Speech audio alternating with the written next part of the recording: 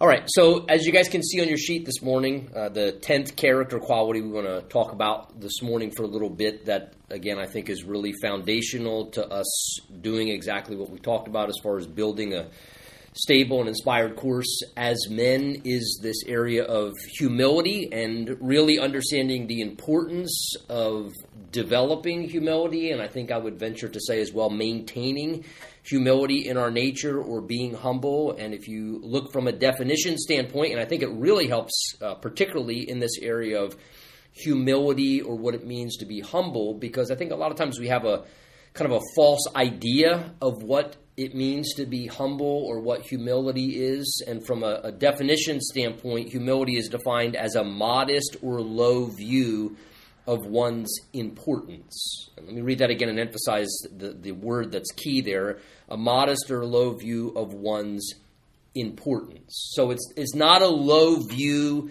of yourself. You know, sometimes I think people have kind of like this self-deprecating, false humility where they're always putting themselves down. I used to have one of my daughters when she was growing up, when she was little, and she kind of had this tendency to always want to put herself down, and you started realizing that was basically just so much like somebody would give her a pick-me-up. In other words, she always wanted to put herself down in front of everybody to kind of almost like fish for a compliment. You ever notice maybe you've done that, or maybe you know someone who does that? It's almost like they're always kind of saying something in a self-deprecating way or putting themselves down. Oh, I'm not good at this. I'm so ugly. And what they really want to say, oh, no, you're not ugly. You're beautiful, man. And it's kind of like that's not humility, right? Humility is not fishing for compliments or trying to get other people. Humility is basically a low view of your own importance. So it's not thinking about yourself in some way that you're better than other people. It's not emphasizing your own importance in any way. And oftentimes humility is displayed in how we act among others and treat others. So it's not a mindset of, as we're talking about, it's not a mindset of self-criticism where basically you're in some way, I guess you might say, thinking less about yourself. The idea is not thinking less about yourself, it's actually thinking about yourself less. That makes sense? So it's not thinking less about yourself, it's thinking about yourself a whole lot less. The idea is you don't focus on yourself. You don't fixate on yourself. You're not always making yourself the center of attention. You don't see yourself as superior or significant. You see yourself on level ground, and you just see yourself like everybody else. That's the idea, is that you just recognize I am just as common and normal as everybody else, no matter who I am or what I've done or what I've accomplished or who I'm with. I'm not better than others. I'm not superior or more significant, important than others. It's the freedom from an attitude of pride or that arrogant spirit that then treats other people like they're inferior. I found this quote here from T.S. Eliot. I just thought it was fantastic when I read it, so I put it in your notes there. It should be quoted in there. Humility is the most difficult of all virtues to achieve. Nothing dies harder than the desire to think well of oneself.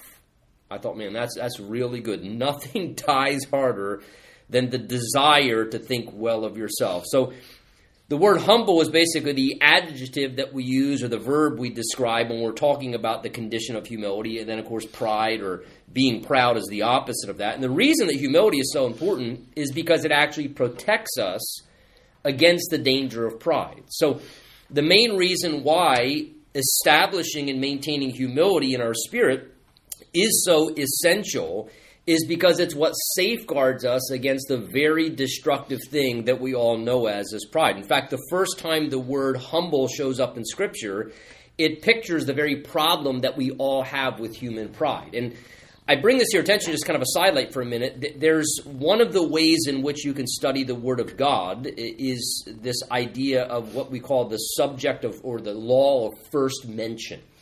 And what that means from a biblical perspective when you're studying the Bible is whenever the first time a word or a concept appears in the Word of God, it usually sets the tone in the best way for how it should be interpreted all the way through the rest of Scripture. So the first time a word shows up in the Bible, it's very important to take note of it and the context and how and why it shows up. And the first time the word humble shows up in the Bible, it's a clear reflection of the major problem we have with human pride. It's in Exodus 10:13. I put it in your notes there. Can one of you guys read that one for us out loud? The first Bible verse there, Exodus 3, I'm sorry. Yeah, I got it. Go for it. Thus says the Lord God to Pharaoh, how long will you refuse to humble yourself before me? Right. So take notice. What is the Lord saying there to Pharaoh that he's refusing? Notice, how long will you refuse to humble yourself before me? So he says the problem there is that by nature, both Pharaoh and all of us for that matter, we are grossly proud by default. We don't have to work at being proud. We don't have to work with being arrogant or anything like that. By default, we just all tend to struggle with that. And as a result, because we're proud by nature, we tend to do things like act like we're entitled to certain things. And pride makes us behave in a way where we think we deserve to act in a certain way. Oftentimes when we justify our behaviors, that's because of our own pride. And here, God tries to challenge us and challenge Pharaoh to stop thinking that he's so special, particularly before the presence of God. So he says to Pharaoh here, how long will you refuse to humble yourself before me? Even if Pharaoh thought he was a hotshot because he was the greatest over the empire of all Egypt, God says, look, at the end of the day, before me, you're not a hotshot. You're basically a little tiny grasshopper in comparison to the awesome presence of God, who is King of Kings and Creator, and God, who is truly the most important one. God's saying to Pharaoh here, look, Pharaoh, what is it going to take for you to dethrone yourself and not think you're so important, so special, and so superior? Now, again, I think until you come to a place where you estimate or evaluate yourself in the presence of God, you're going to struggle with pride your whole life long. Because you can always find a way to think you're better than somebody else around you, right? I mean, there's always a way to, well, I'm cooler than that person, or I'm better looking than that guy, or I'm stronger than this guy, or I'm a better athlete than him, or I'm smarter than him. And we can always find a way to put someone else down to make ourselves feel better. And so it's almost until we come into a place where we estimate ourselves in the presence of God and how awesome God is that we really can begin to find a path towards humility, that I'm not really so important. Life's not about me. I'm just a common, equal human being to everyone else around me. And the reason this is so important is the downfall, think about this with me, the downfall of the devil was allowing himself basically to let pride take over his heart. You know, the Bible teaches us that scripturally, the devil in his creation initially was a high-ranking angelic being.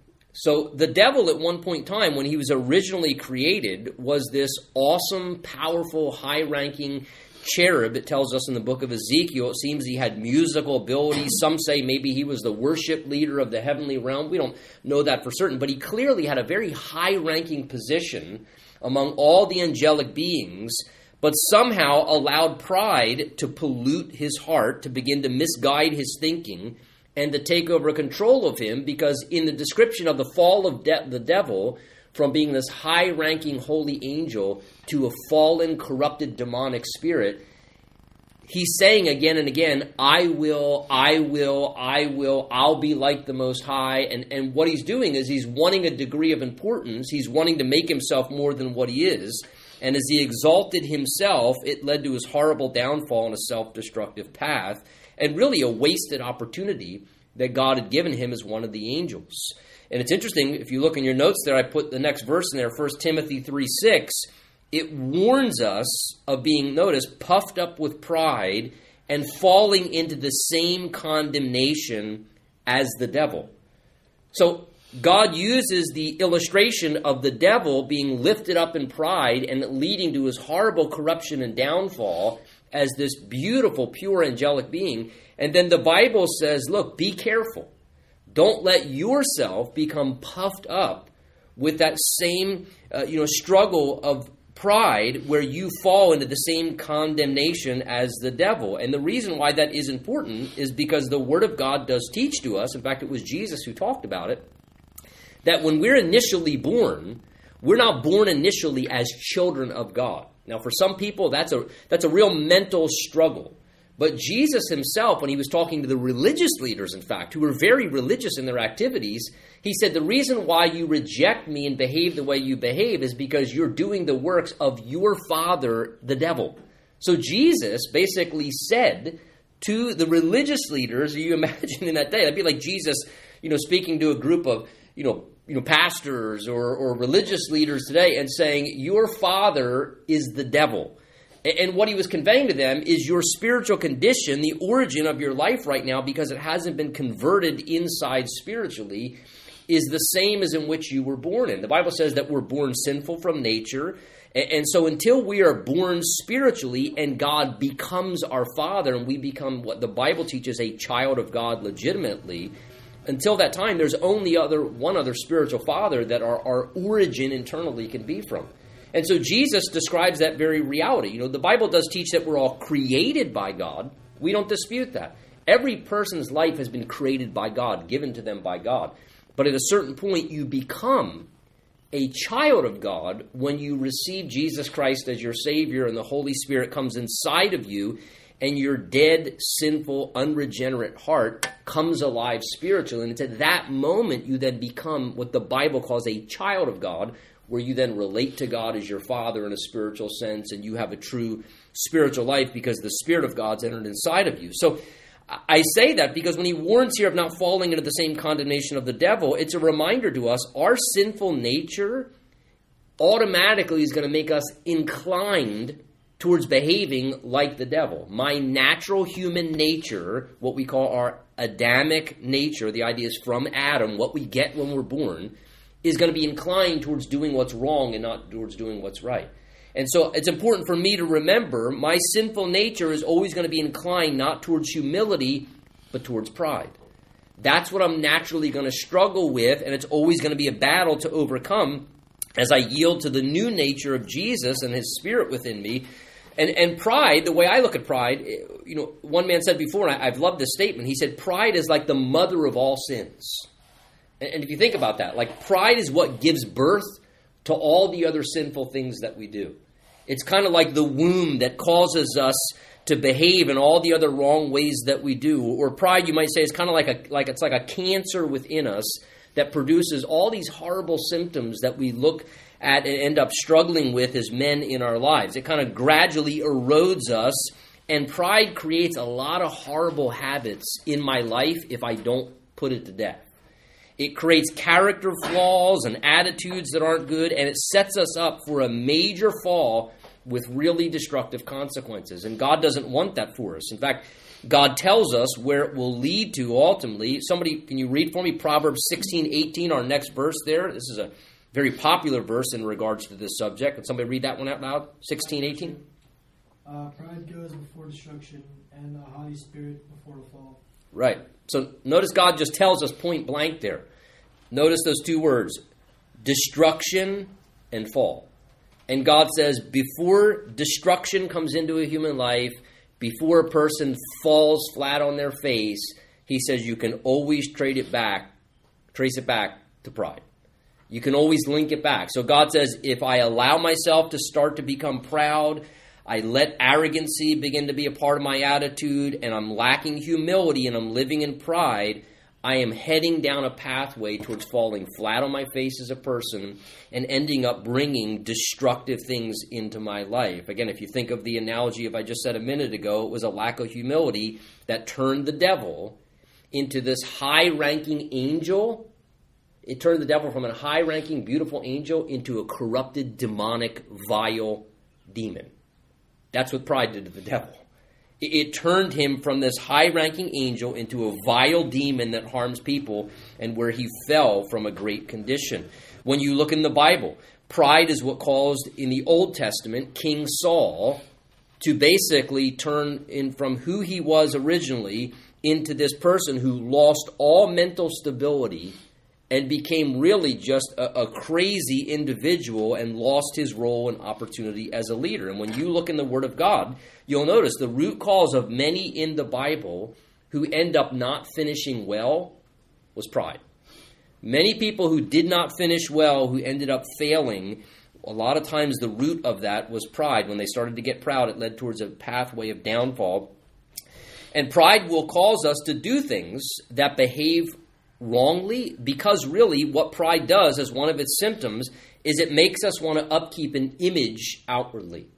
And whenever I find myself, wherever you find yourself, kind of behaving in a way where you're trying to uphold some kind of an image before other people, whether you're consciously doing or you just kind of catch yourself unconsciously doing it, whatever, pride causes us to do that, to behave wrongly because we just want to keep up some image in front of other people. Where humility, the opposite of that, will always opt to do what's right instead of maintaining the image, instead of trying to impress people around us. Pride always thinks that it's right.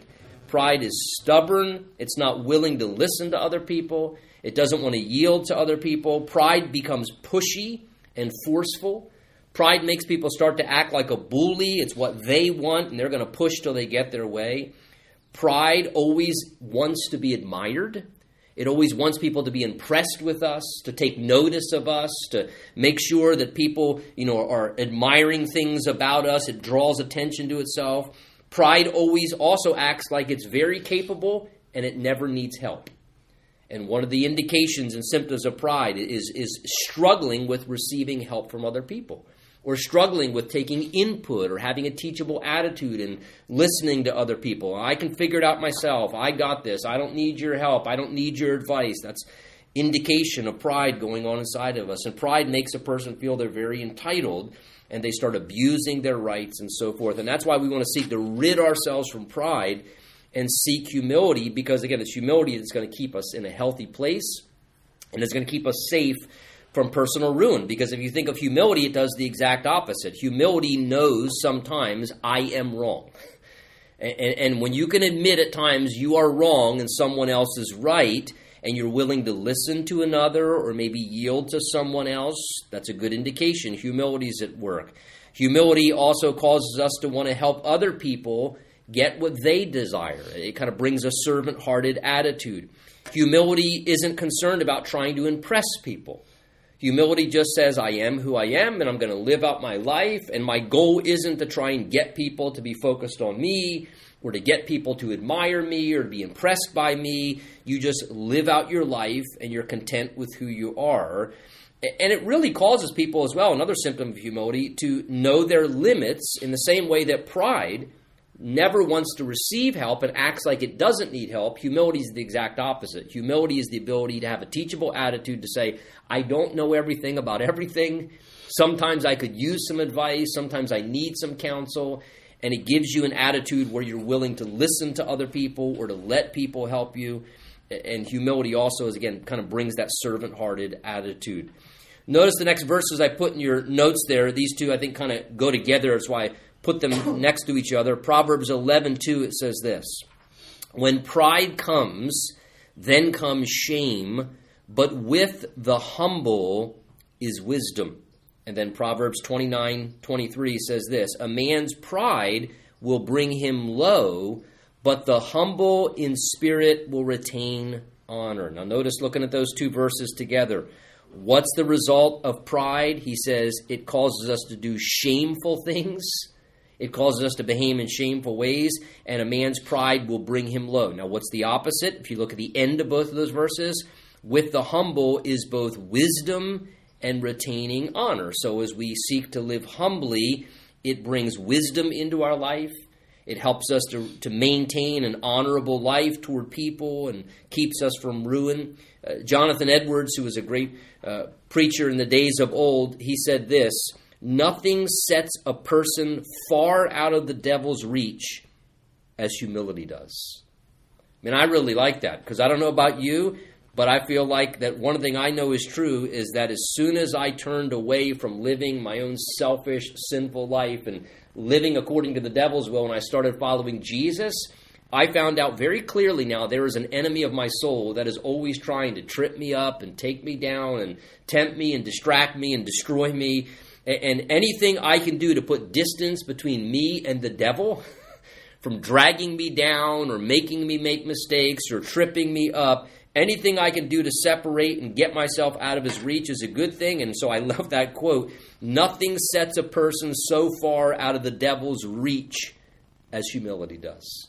As we keep ourselves humble and we walk in humility, we keep ourselves further from the grasp of the devil, tripping us up and getting a hold of our lives. Look at these next two verses in your notes there, James 4:10, 1 Peter 5:6. Can somebody read those two and notice how they kind of have the same concepts to them? Can somebody read those two out loud? James 4:10, 1 Peter 5:6. I got it, James. Humble yourselves in the sight of the Lord, and he will lift you up.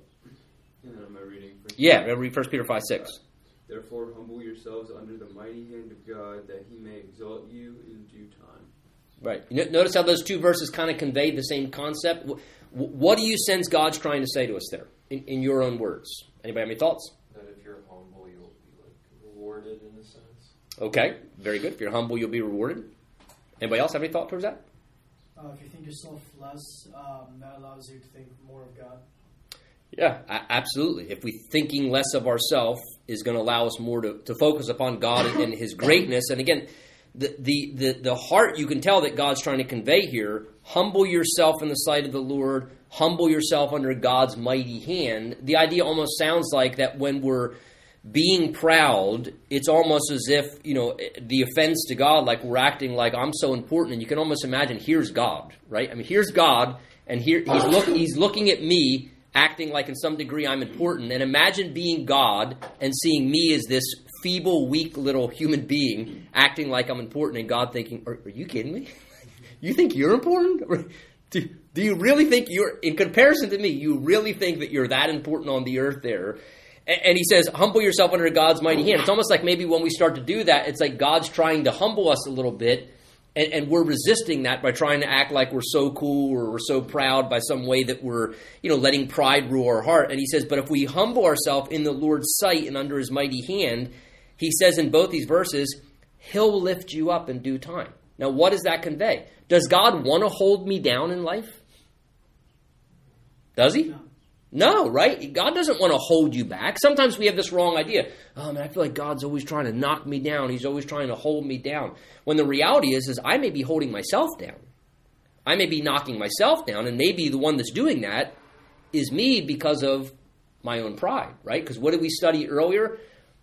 Before destruction is what? The fall of pride, right? That pride leads to destruction. So sometimes maybe the reason I'm getting held down is my own pride in my life. God wants to lift me up. This is what he's saying here. And what he's telling us is when we humble ourselves under God's authority in our life and we have a right attitude of humility, he says God will lift you up in due time. Notice that key word there, in due time. And so the idea there to me is that God wants to lift me up, but the way up is down. Is as I become less and lower and keep a right humble perspective, that in a proper way and in the proper time, when I'm ready, here's the key, guys, when I'm ready to handle it, then God can start to lift me up. But if I'm not ready to handle it and I'm going to just get more proud or arrogant and it's going to destroy me, God's not going to lift me up so that I can fall flat on my face because I'm not ready to handle something yet. So he says here that when we humble ourselves, God will lift you up in due time. God wants to build you up. God wants to raise us up and bring us into better things and greater things. But the key is God also loves us enough that he wants to make sure that we're ready to handle it. So don't get discouraged at times if, maybe something's seeming slow or, man, why hasn't the Lord done this yet? Or why isn't he lifting me up in that way? Maybe some of that is maybe God's protecting me or protecting you because he says, you're not ready to handle that yet. And I don't want you to destroy yourself. And so I'll lift you up in due time. And God says, you focus instead on humility and let me lift you up in due time. I put a quote in there from Martin Luther that kind of alludes to this. Martin Luther said there, God created the world out of nothing. And as long as we are nothing, God can make something out of us. So again, as I have that humility, God can make something out of my life. There's another place, 1 Peter 5:5 and James 4:6, where you see kind of this repeated refrain again, and God repeats things for emphasis.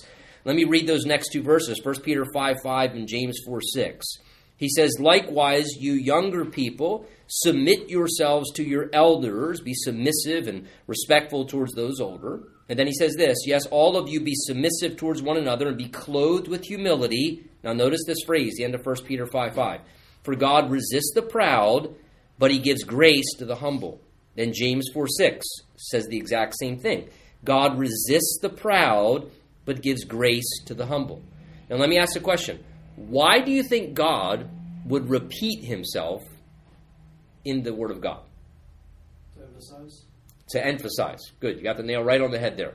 To emphasize. It's not like, think about it, it's not like God, when he was putting together the Word of God, went, I just can't think of anything else to say to these people. I'm tapped out. I mean, the Bible's big now. Like, I just don't, that's right. God knows everything. God could make the Word of God be 10 times longer than what it really is. So when we find something in the Word of God that's repeated, that should be blink, blink, flashing lights. God is repeating himself here.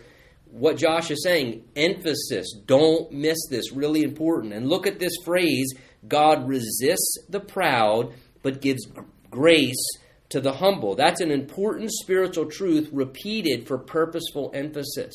And what it teaches us is that we can, to some degree, determine how God will relate to us. God resists the proud, God gives grace to the humble. God resists the proud, gives grace to the humble. The way I see it is this way. If it's a visual analogy, if you can look at me here, it's almost as if, again, remember he said, humble yourself under the mighty hand of God. I picture that when my attitude is proud, it's like God puts his hand on my forehead. And if you ever seen one of those old cartoons back in the day where somebody's running as hard as they can, full speed, and they're creating a dust cloud, be like if somebody like, super, super strong bodybuilder put their hand on the head of like a 2-year-old who's like, trying to run at them as hard as they can, and they're just kind of going like this, doesn't even require any strength. And that 2-year-old is struggling as hard as they can, but that guy is so strong, he just puts his hand on that 2-year-old's forehead and he just resists him. He's not going forward. In fact, he's not going anywhere. He's not getting anywhere at all. And the Bible says that God resists the proud. So when I'm proud, what I do is force God to relate to me in a way where God's not only not letting me progress, he's actually just almost kind of holding me right where I'm at, and God's saying, I'm actually not going to not let you progress. I'm actually going to resist what you're doing because you're going down a wrong path. And when we go down a wrong path, God loves us too much to let us go down a wrong path. So God not only doesn't let us progress, sometimes God will actually resist what we're doing because he says, your heart is proud right now, and I don't want you to destroy yourself. I don't want you to fall. I don't want you to ruin yourself. So God will resist me when I'm being proud. Now he says the next part of the verse, but God gives grace to the humble. That's the total opposite. It's almost like when I'm proud, God goes like this, puts his hand on my forehead. But then when my heart finally becomes humble, God turns his hand this way. And he says, now I'm willing to give you a hand. Now I'm willing to extend grace to you. I want to help you now. I want to bring you forward. I want to give you everything you need. And by simply becoming humble in spirit, then God gives us lots of grace. And I don't know about you, I need lots of grace in my life. I want lots of grace in my life. So I want to be humble before the Lord so I can experience his grace. I don't want God resisting me.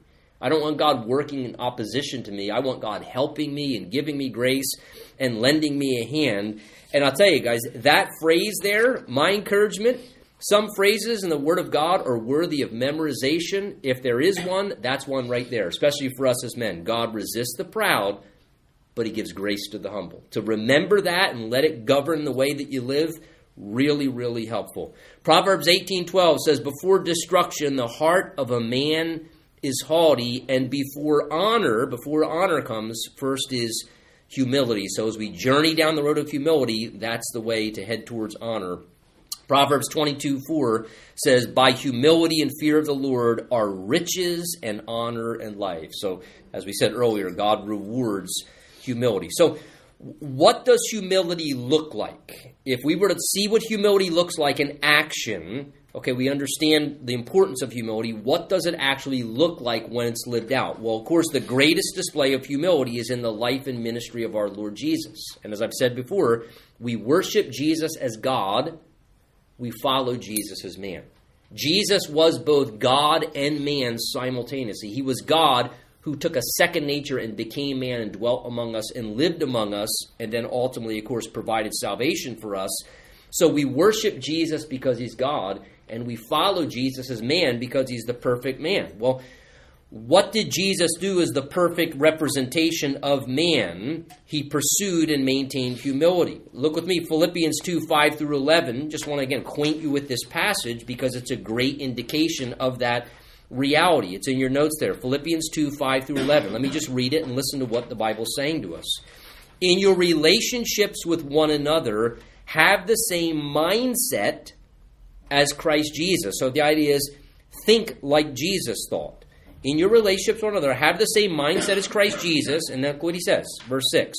Who being in the very nature God, did not consider equality with God something to be used to his own advantage. Rather, he made himself nothing by taking the very nature of a servant, being made in human likeness, and being found in appearance as a man, he humbled himself by becoming obedient to death, even the death on a cross.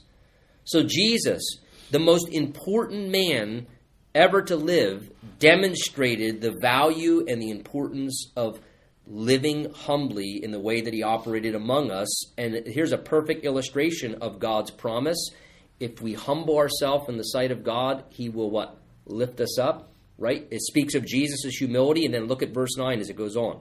After Jesus humbled himself as a man, therefore God the Father exalted him to the highest place, gave him the name that is above every name, that at the name of Jesus every knee should bow, in heaven and on earth and under the earth, and every tongue acknowledge that Jesus Christ is Lord, to the glory of God the Father.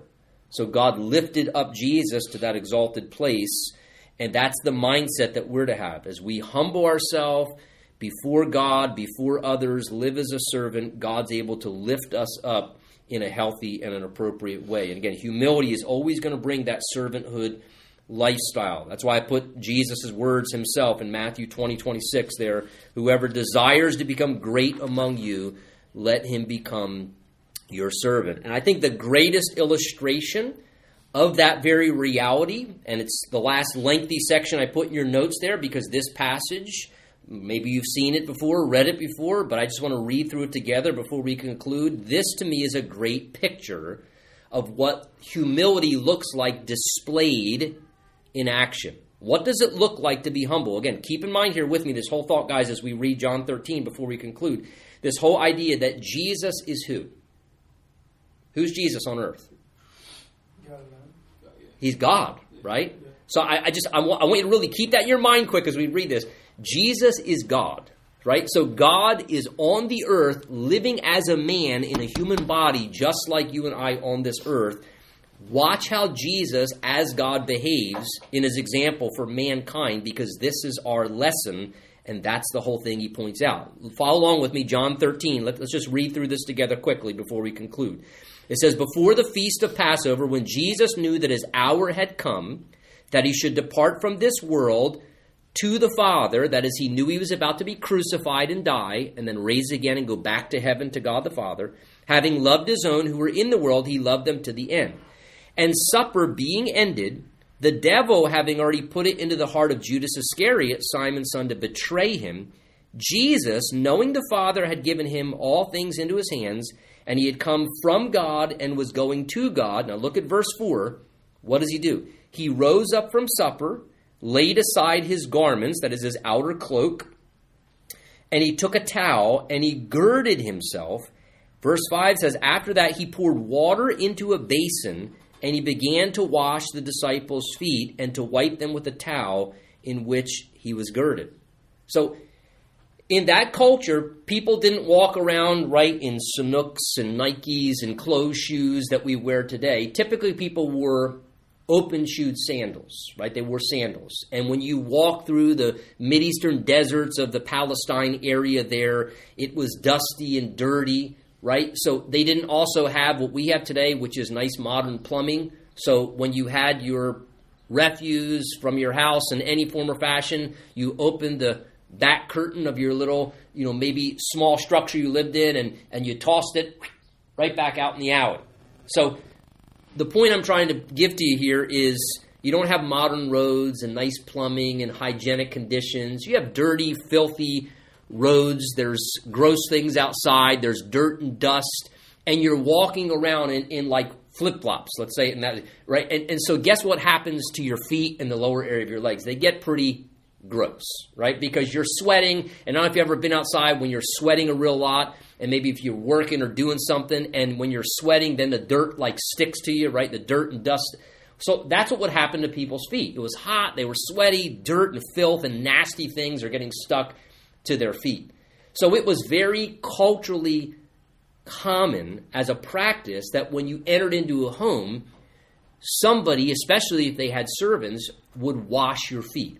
It was hygienic and clean before you came into somebody's home, so you didn't track it in. It also was kind of refreshing. It felt good. You know, somebody would put some cold water on your feet, and typically the lowest servant in a household staff had that job. And you can imagine why. Pretty gross, right? To have to wash somebody's filthy, nasty, stinky feet. And notice in this story, they come in to eat the Passover dinner together. And so I want you to picture this. They're all sitting down. Jesus and the disciples are there. And no doubt, follow with me, here's what starts to go on in the scene here. The disciples, Peter, James, John, they start looking around and they're thinking, man, what kind of place is this? This guy gives us the upper room to have the Passover, and where's his servant, man? Our feet are gross. This is disgusting.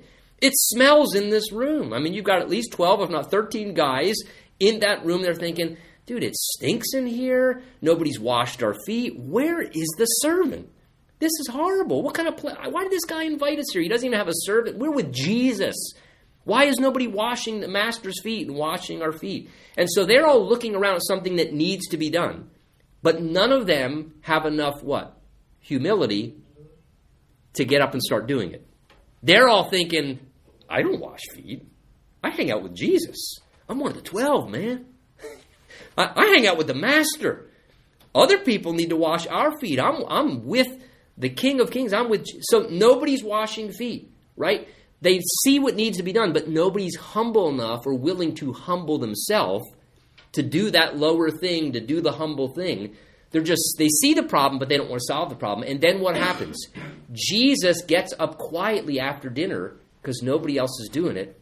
And the King of Kings, the Master, their Lord, the greatest of all, God, the most important one out of all of them, the most important person that exists, Jesus, God, living as man, he gets up, he puts a towel on his waist, he gets a bucket of water, and he comes up, and he starts quietly washing their feet. Can you imagine how awkward it must have felt in that room? As they're realizing, this is really awkward. Here's God washing filthy human feet because nobody else was humble enough to do it. And Jesus doesn't announce himself. He doesn't say, watch this, guys. Let me show you servanthood. Let me show you. He just humbly gets up and he just starts washing their feet in this humble act. And look with me back in our passage again here. So here he's washing their feet. That had to be very awkward. What a display of humility. And look at verse 6. Are you surprised by this? He comes to Simon Peter. And what was Peter always known for doing? Talking out loud, putting his foot in his mouth. Peter always said something when he felt like he had to say something. So Peter speaks up here, and he breaks the silence. Look at verse 6. He says to Jesus, Lord, are you washing my feet? This is something really wrong with this. You're washing my feet. Jesus says, what I'm doing you don't understand now, but you'll know after this. Peter said, you shall never wash my feet. In other words, Lord, stop doing that. Again, Peter here is trying to make the situation better, but he's really just making it worse, demanding and telling Jesus what to do. Jesus says, if I don't wash you, you have no part with me. Simon Peter said, Lord, then, okay, don't wash my feet. Wash my hands, my head. Give me a whole bath. I mean, he's just spiraling downward here. You know, Jesus is trying to teach us a principle, and he's saying, Lord, okay, then just give me a whole bath. Don't stop there. And Jesus says, verse 10, he who is bathed needs only to wash his feet, but is completely clean, and you are clean, but not all of you. For he knew it would betray him. Therefore he said, you are not all clean. Now, just quickly before we go past that, what Jesus is saying there in a spiritual analogy is, look, you're clean as a person. You don't need a full bath every time you get a little corrupted. But in the same way, when they would get a shower outside in an outside bathhouse or wash maybe in a river or a lake, as they would walk back home, the rest of them would be clean. But as they would walk through the dirty streets, the only thing that would get dirt on it was their feet. And so they would need to just wash their feet again before they went back into their house. Does that make sense? So what Jesus is saying, in essence, from a spiritual perspective, is, listen, if I've made you clean spiritually by forgiving all your sin, you don't need to re-get saved and have your soul cleansed every time you fail. But what is going to happen is you walk through this earth, you're going to get your feet dirty once in a while. Because you're going to walk through a filthy earth, and once in a while you're going to pick up some crud in your life. And Jesus is saying, so once in a while, you don't need a whole bath. You don't need to get saved and cleansed and forgiven. Once you're saved and forgiven, you're forgiven completely. But when you get a little crud on your feet and you've walked in a filthy path, Jesus says, we need to get those feet washed up a little bit again. And so Jesus is kind of putting this idea to Peter, but then he wants to drive the point home. Now that Peter's distracted him, he comes back to what he wants to talk about. Look as the passage concludes. It says, once he washed their feet, verse 12, he took off his garments, he sat down again, and then Jesus goes to speaking to them in verse 12. He says, do you know what I've done to you? You call me teacher and Lord, and you say, well, for so I am. If I then, your Lord and teacher, have washed your feet, you also ought to wash one another's feet, for I've given you, look at this key word, verse 15, given you, what does he say? An example, that you should do as I've done. Most assuredly I say to you, a servant is not greater than his master, nor is he who is sent greater than he who sent him. If you do these things, blessed are you if you do them. If you know these things, blessed are you if you do them. So Jesus says, why did I do this? Because I'm about to leave. And I'm about to go back to heaven. I came from heaven. I was at the right hand of my Father in glory. I know that I am King of kings and Lord of lords. I'm secure with who I am. And so I was able to wash your feet and to be humble. I didn't need to try and impress you or make myself feel special or important. I was willing to be humble and be a servant when no one else would be humble and be a servant. And so Jesus is saying, I'm asking, as my example down there on earth, if you're going to call yourself my followers and Christians, and if you want to be the best man to reflect me, I've given you an example. Jesus is saying, do the same. Do these same kind of things. Be a humble servant. Be someone who's willing to take that humble path of servanthood on your team when nobody else will do the humble servant thing. Be in your household the person who will do the humble servant thing when nobody else will do the humble servant thing. And he says, notice he says, and if you know these things, you'll be blessed if you do them. Not if you know them, but if you do them. It's when you put these things into practice that's when the blessing comes, to know that you did what was humble and God honored that. See, the root of a plant is always what determines what springs forth as its fruit. And in the same way that's true as spring comes now and things start to sprout outside, you can tell what kind of plant something is by you see what blossoms or fruit that comes, but that's determined upon the roots that are below the soil. And so here's the real key, guys. We have to become, as men, rooted in Jesus. Because if we're rooted in a relationship with Jesus, guess what will blossom forth from our life? We'll be like who? Like Jesus, right? But you got to be rooted in Jesus. That's why Jesus said, Matthew 11:29, that last verse in your notes, take my yoke upon you, learn from me, I am gentle and humble in heart, and you'll find rest for your souls. The only autobiographical statement Jesus made about himself was that. Think of all the things Jesus could have said about himself that were true, right? He could have talked about his holiness, his power, his authority. I mean, lots of things he could have said that were true of himself. The only thing Jesus said about himself is right there. He wanted to say about himself, I'm gentle and I'm humble in heart. And he says, come to me, take my yoke upon your life. And he says, learn from me. And what's the main thing he wants me to learn from him, Tony? As a man, be gentle and be humble. Don't be arrogant. Don't be proud. Don't be, somebody who's cruel and, rude and harsh with people. Be somebody who is humble, somebody who's gentle, who understands who you are. And may the Lord teach us as men to learn the path of humility. Something very, very beautiful, because that will make us a lot more like the perfect man, which was Jesus, who his life represented humility.